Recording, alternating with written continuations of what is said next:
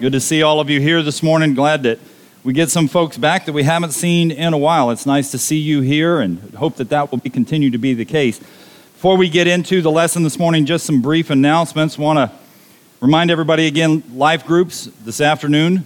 I know that everybody is looking forward to getting together on that. It's been a good time so far. I pray that continues to be the case as we meet in each other's homes, just getting to know each other a little better in a more intimate setting.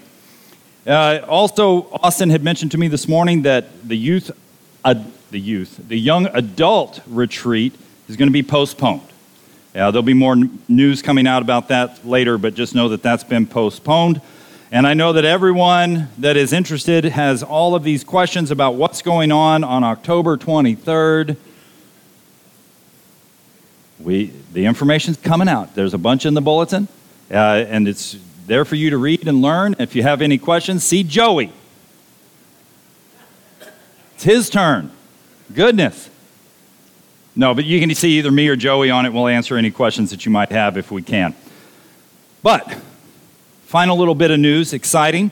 The family here at Enterprise Boulevard continues to grow. People continue to see the efforts that we're putting into the community and want to align themselves with that work. And so this morning, Don and Paula Derwin have said that they are wanting to identify with the work here at Boulevard. If you haven't had a chance to shake Don's hand and talk with Paula and give her a hug, do so. They are fantastic people, and I'm not just saying that because they like me. They are really good folks, so get to know them.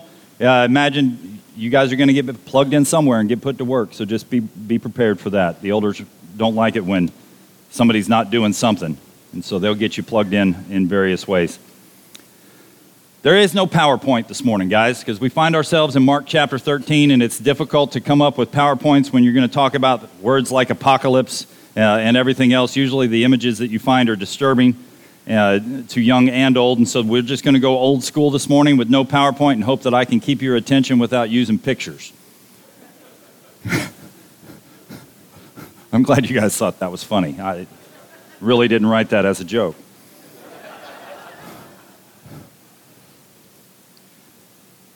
I would encourage you, as we're looking at the book of Mark and following the steps of Jesus as he's blazing the trail for us, that you continue to read along with me as we go through it. Next week will be Mark chapter 14.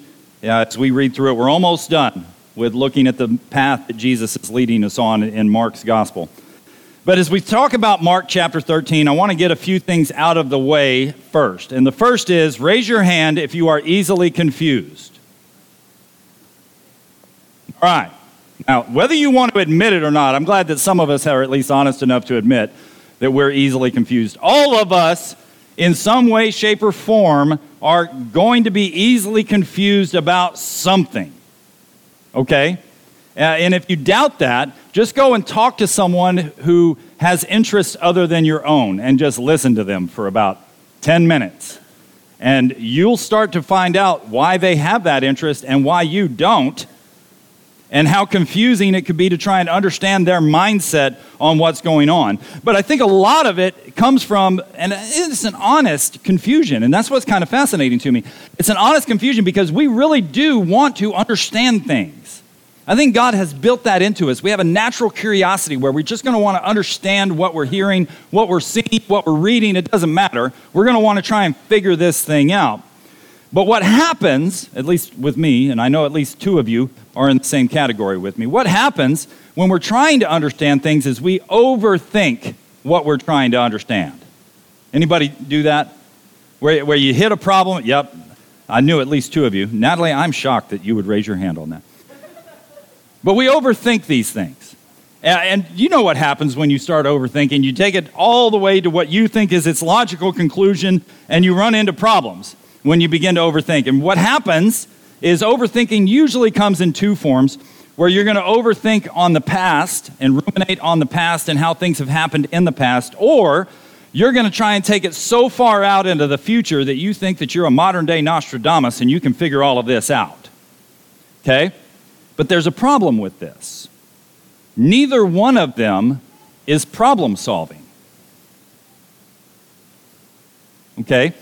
You're not actually solving a problem when you're overthinking it. Because what you're doing in overthinking is dwelling on the problem. But what we're called to do when we're faced with challenges, faced with problems, is actually figure out what the solution is. Okay? That's where Jesus takes us in Mark chapter 13. And Mark chapter 13 provides with us an opportunity to decide what we're going to do.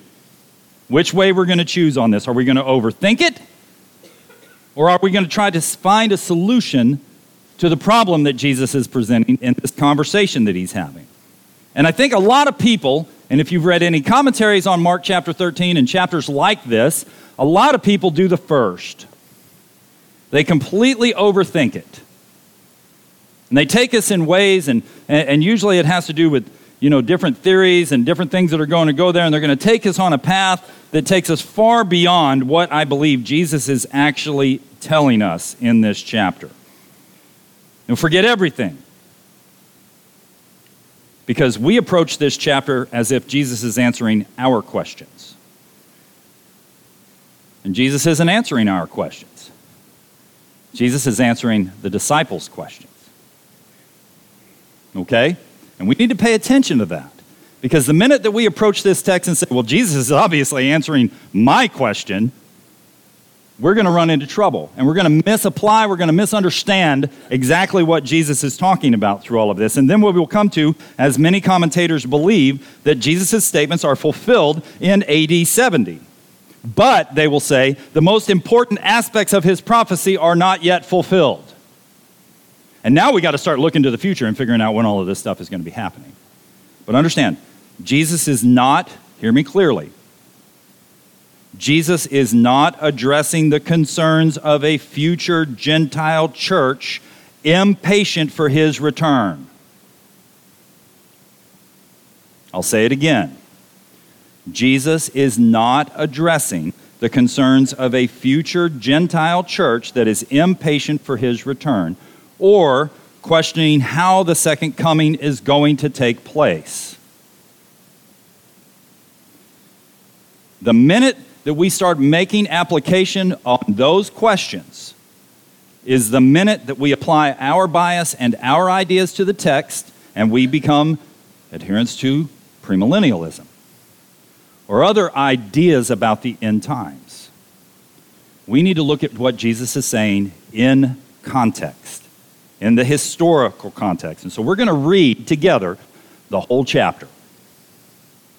Okay? And what I want us to do, as difficult as it is, and I know it's difficult because I have to do it every time I sit down with the scriptures. What I want us to do is take all of our preconceived ideas, I want you to package them up real quick, put them in a box, and put that box about 700 miles away from you. Put aside the preconceived ideas. When you feel them come up while we're reading, squash them. Let's approach the text with honest and new eyes. Okay? Follow along with me. As he was going out of the temple, one of his disciples said to him, "Teacher, behold, what wonderful stones and what wonderful buildings." Jesus said to him, "Do you see these great buildings? Not one stone will be left upon another, which will not be torn down." As he was sitting on the Mount of Olives opposite the temple, Peter and James and John and Andrew were questioning him privately. And they asked, "Tell us, when will these things be? What will be the sign when all these things are going to be fulfilled?" And Jesus began to say to them, "See to it that no one misleads you. Many will come in my name, saying, 'I am he,' and will mislead many. When you hear of wars and rumors of wars, do not be frightened. Those things must take place. But that is not yet the end, For nation will rise up against nation and kingdom against kingdom. There will be earthquakes in various places. There will also be famines. These things are merely the beginning of birth pangs. But be on your guard, for they will deliver you to the courts, and you will be flogged in the synagogues, and you will stand before governors and kings for my sake as a testimony to them. The gospel must first be preached to all the nations. When they arrest you and hand you over, do not worry beforehand about what you are to say, but say whatever is given you in that hour, for it is not you who speak, but it is the Holy Spirit. Brother will betray brother to death, and a father his child, and children will rise up against his parents and have them put to death. You will be hated by all because of my name, but the one who endures to the end, he will be saved. But when you see the abomination of desolation standing where it should not be, let the reader understand. Then those who are in Judea must flee to the mountains. The one who is on the housetop must not go down or go in to get anything out of his house, and the one who is in the field must not turn back to get his coat. But woe to those who are pregnant and to those who are nursing babies in those days. But pray that it may not happen in the winter. For those days will be a time of tribulation, such as has not occurred since the beginning of the creation which God created until now, and never will. Unless the Lord had shortened those days, no life would have been saved, but for the sake of the elect, whom he chose, he shortened the days. And then if anyone says to you, behold, here's the Christ, or behold, he is there, do not believe him. For false Christs and false prophets will arise and will show signs and wonders in order to lead astray, if possible, the elect. But take heed. Behold, I have told you everything in advance. But in those days, after that tribulation, the sun will be darkened and the moon will not give its light, and the stars will be falling from heaven, and the powers that are in the heavens will be shaken. Then they will see the Son of Man coming in clouds with great power and glory. And then he will send forth the angels and will gather together his elect from the four winds, from the farthest end of the earth to the farthest end of heaven. Now learn the parable from the fig tree, which, by the way, we'll pause here for a second. The parable of the fig tree was the one that Jesus had cursed when he had come into Jerusalem, right? And said that that tree would no longer bear fruit. And then it was a day or so later that the apostles look at him and say, Master, look, the tree which you cursed, it's dead. That's the parable he's referring to here, okay? Now learn the parable from the fig tree. When its branch has already become tender and puts forth its leaves, you know that summer is near. Even so, you too, when you see these things happening, recognize that he is near, right at the door. Truly I say to you, this generation will not pass away until all these things take place. Heaven and earth will pass away, but my words will not pass away. But of that day or hour no one knows, not even the angels in heaven, nor the Son, but the Father alone. Take heed, keep on the alert, for you do not know when the appointed time will come. It is like a man on a journey who, upon leaving his house and putting his slaves in charge, assigning to each one his task, also commanded the doorkeeper to stay on the alert.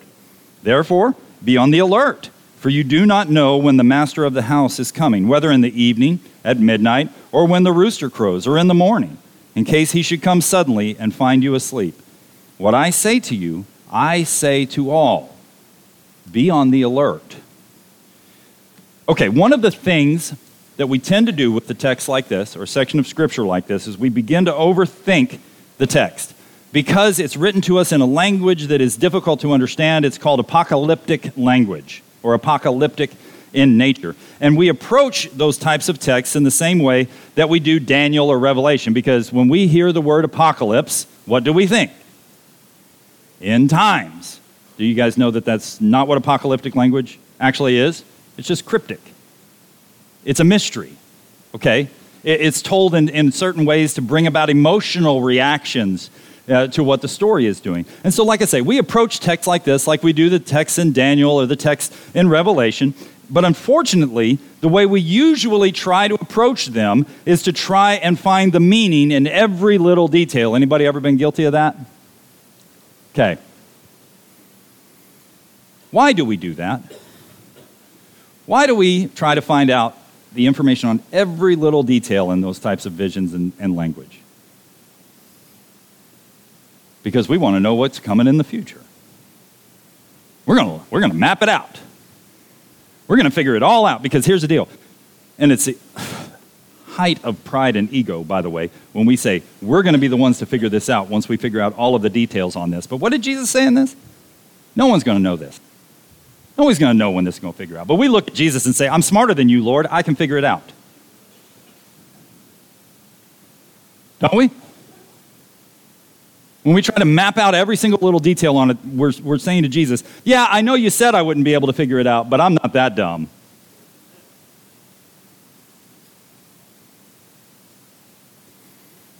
We want to try and figure out what the future holds so we know, and this is the deal, we want to know what the future holds so we know how we're supposed to be behaving at that given moment. right? I'd like for us to pay attention to just a few things in the text. First, verse 4. Tell us, when will these things be, and what will be the sign when all these things are going to be fulfilled? The entire chapter is in reference to that question. And that question is in reference to Jesus talking about when the temple will be destroyed. Period. Okay? Second one, verse 30. Truly I say to you, this generation will not pass away until all these things take place. Guys, when Jesus says all of this is going to happen while this generation is living, is he telling the truth?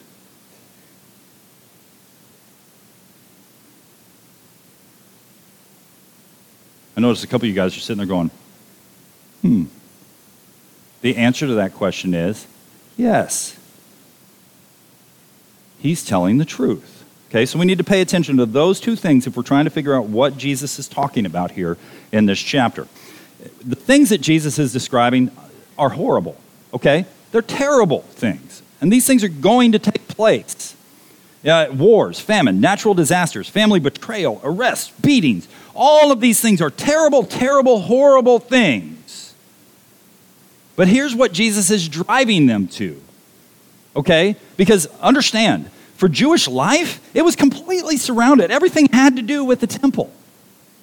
And what happens when your entire world is taken away? What do you do then? How do you act? What's your behavior supposed to be when the entire center of your world is completely destroyed? Jesus is telling them, he's telling the disciples, and in turn telling us, there's going to be choices that you're going to have to make. In these instances, your brother betrays you. What do? Your kids turn you over to the authorities. What do? They beat you in the street because you're my disciple. What do? The entire chapter all comes down to the choices that a person will make during these times. It's in those moments that they're going to have to acknowledge, A, this is the reality of life, things really are this bad, and B, do I choose escapism? And trust me, there's all sorts of forms we can take on escapism, right? You guys know what I'm talking about when I say escapism? Choosing to dull reality so that we don't actually have to face it. Now that could be alcohol, that could be drug use, that could be pornography, that could be anything that we want to take into our lives that is going to distract us from what's actually going on. And really all escapism is a feeding of the flesh. Okay? And we can make that choice when we look at the world and we go, oh man, this world is a hot mess. There's all sorts of nastiness going on over there. So you know what I'm going to do? Instead of actually acknowledging the reality of it, I'm going to escape from it. But Jesus' point through all of this is there is no escape from the reality of horrible things. But you can choose to escape. You can choose escapism in the way that you're going to handle it, or you can choose activism.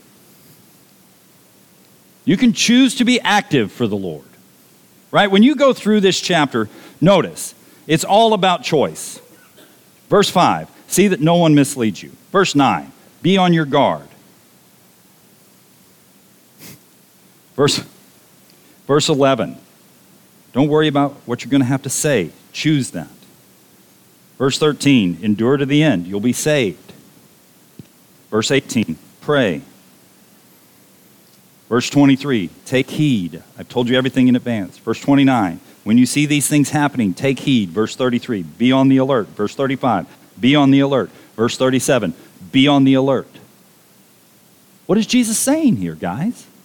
Don't bury your head in the sand. Be my people. Be who I have called you to be in this world.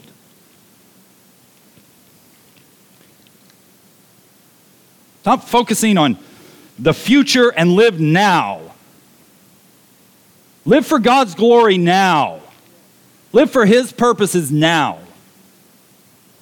Because here's the deal. If we can't focus on how God is calling us to live right now, there is no future glory. There's nothing there for us.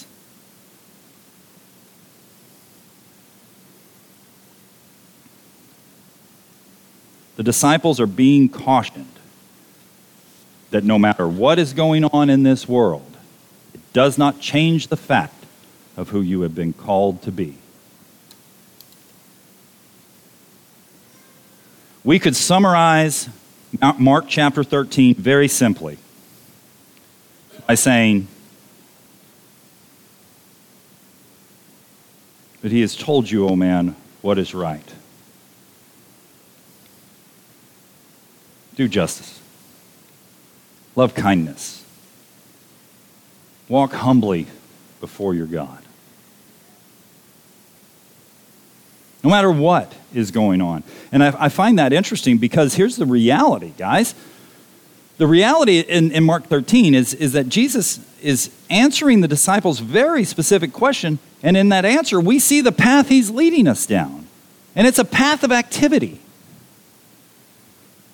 It's not a path of escapism, that we're supposed to be the person who actively is seeking God's purpose in our lives, no matter the circumstances. And how many times do we find ourselves challenged with that, where we're like, I'm going to be God's man, or I'm going to be God's woman, and I'm going to do this. And then we come into a situation or a circumstance where we're like, whoa, this is really kind of a horrible thing that's going on here. I'm just going to back out of it.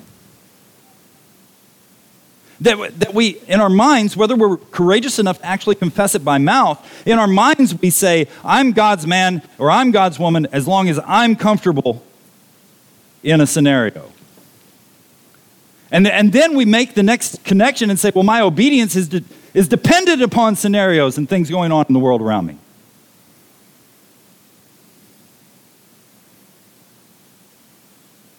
You guys know that circumstances don't dictate obedience?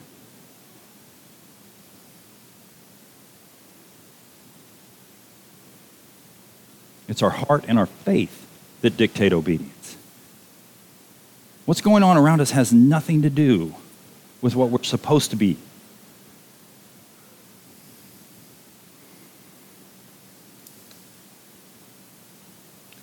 And boy, do we not see Jesus enduring?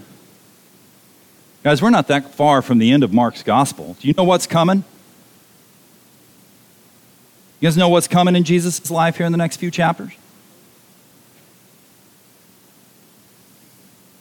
Did Jesus escape? In fact, and we'll talk about this more, He didn't even choose escapism in any of its forms. Because remember when He's hanging on the cross and they try and give Him the drink and He's like, no, because I don't want the pain dulled? That He faced reality through all of it?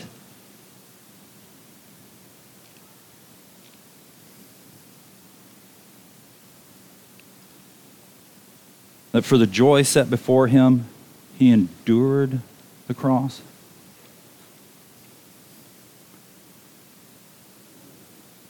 These disciples are going to see some horrible things. When Titus rolls into Jerusalem with the Roman army and he surrounds that city and lays siege to it, there are going to be terrible things that happen. But did you also know that historians tell us that not a single Christian life was lost in the siege of Jerusalem?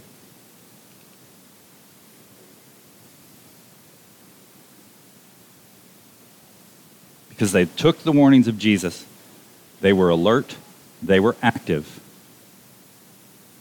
and they did not suffer the judgment that came upon Jerusalem through the Roman army. That'll take your breath away, doesn't it, bud? We're not called to bury our heads in the sand, guys. And we live in a world that is filled with horrible things, with terrible things.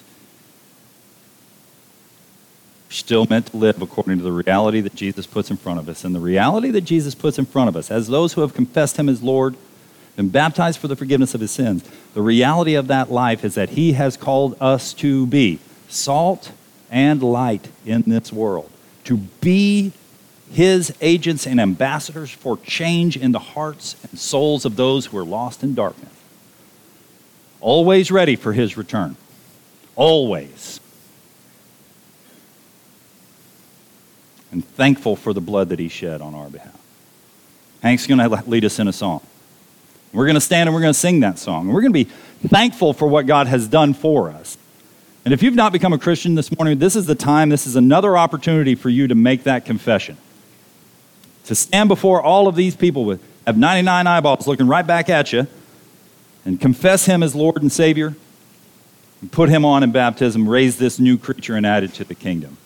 This time is for you that God has allowed that to happen. But it's also a time for us as his people to reflect and see where we're at in the grand scheme of things in our service. Are you living with your head in the sand? When things get difficult, do you choose escapism? In any of its forms, guys, because any of the forms are going to dull us to the reality and we need to get out of that. And do we have the faith to acknowledge that when we do face the reality of terrible things or challenges or difficulties in our lives, that God actually has the power to see us through it? That he's put this group of believers together in this place at this time to help us through it? But we've got to acknowledge our weaknesses. We've got to make those confessions. We have to make those confessions to him, the Father, and also to each other so we know how to be for each other who God has called us to be. And if we can help you with anything this morning, the elders are ready, willing, and able to counsel, to pray, to lead when you make those things known by coming forward while we stand and sing.